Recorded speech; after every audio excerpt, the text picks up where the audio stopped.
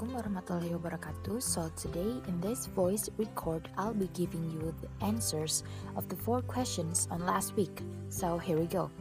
The first one is record your own understanding towards the last discussed topic. So what I've learned from last week is the benefit of joining public speaking class. If you pay more attention on it, you will never regret for it because it will literally change our personal life in a good way. So the second question is doing an interview with someone who are currently working in the career you hope to pursue. Actually, I have a lot of dream job, but I'm not gonna discuss about that. So the point is, I've interviewed someone, and that someone is my mom. So she is working at a hospital, but she worked as a person who giving motivational speeches during any kind of event in that hospital.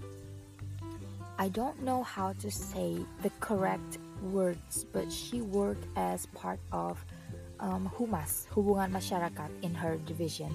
So I asked her which type of public speaking she used the most, and she answered informative public speaking, which is true. I've seen her many times during her speech, and most of it are the informative one. So the third question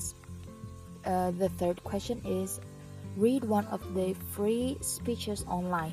So I chose A Year Filled with the Loss of Life and the Loss of Living by Joe Biden, the President of the United States of America. This is aired at March 11, 2021 on CNBC TV. So basically, Mr. Biden here talked about last year's pandemic.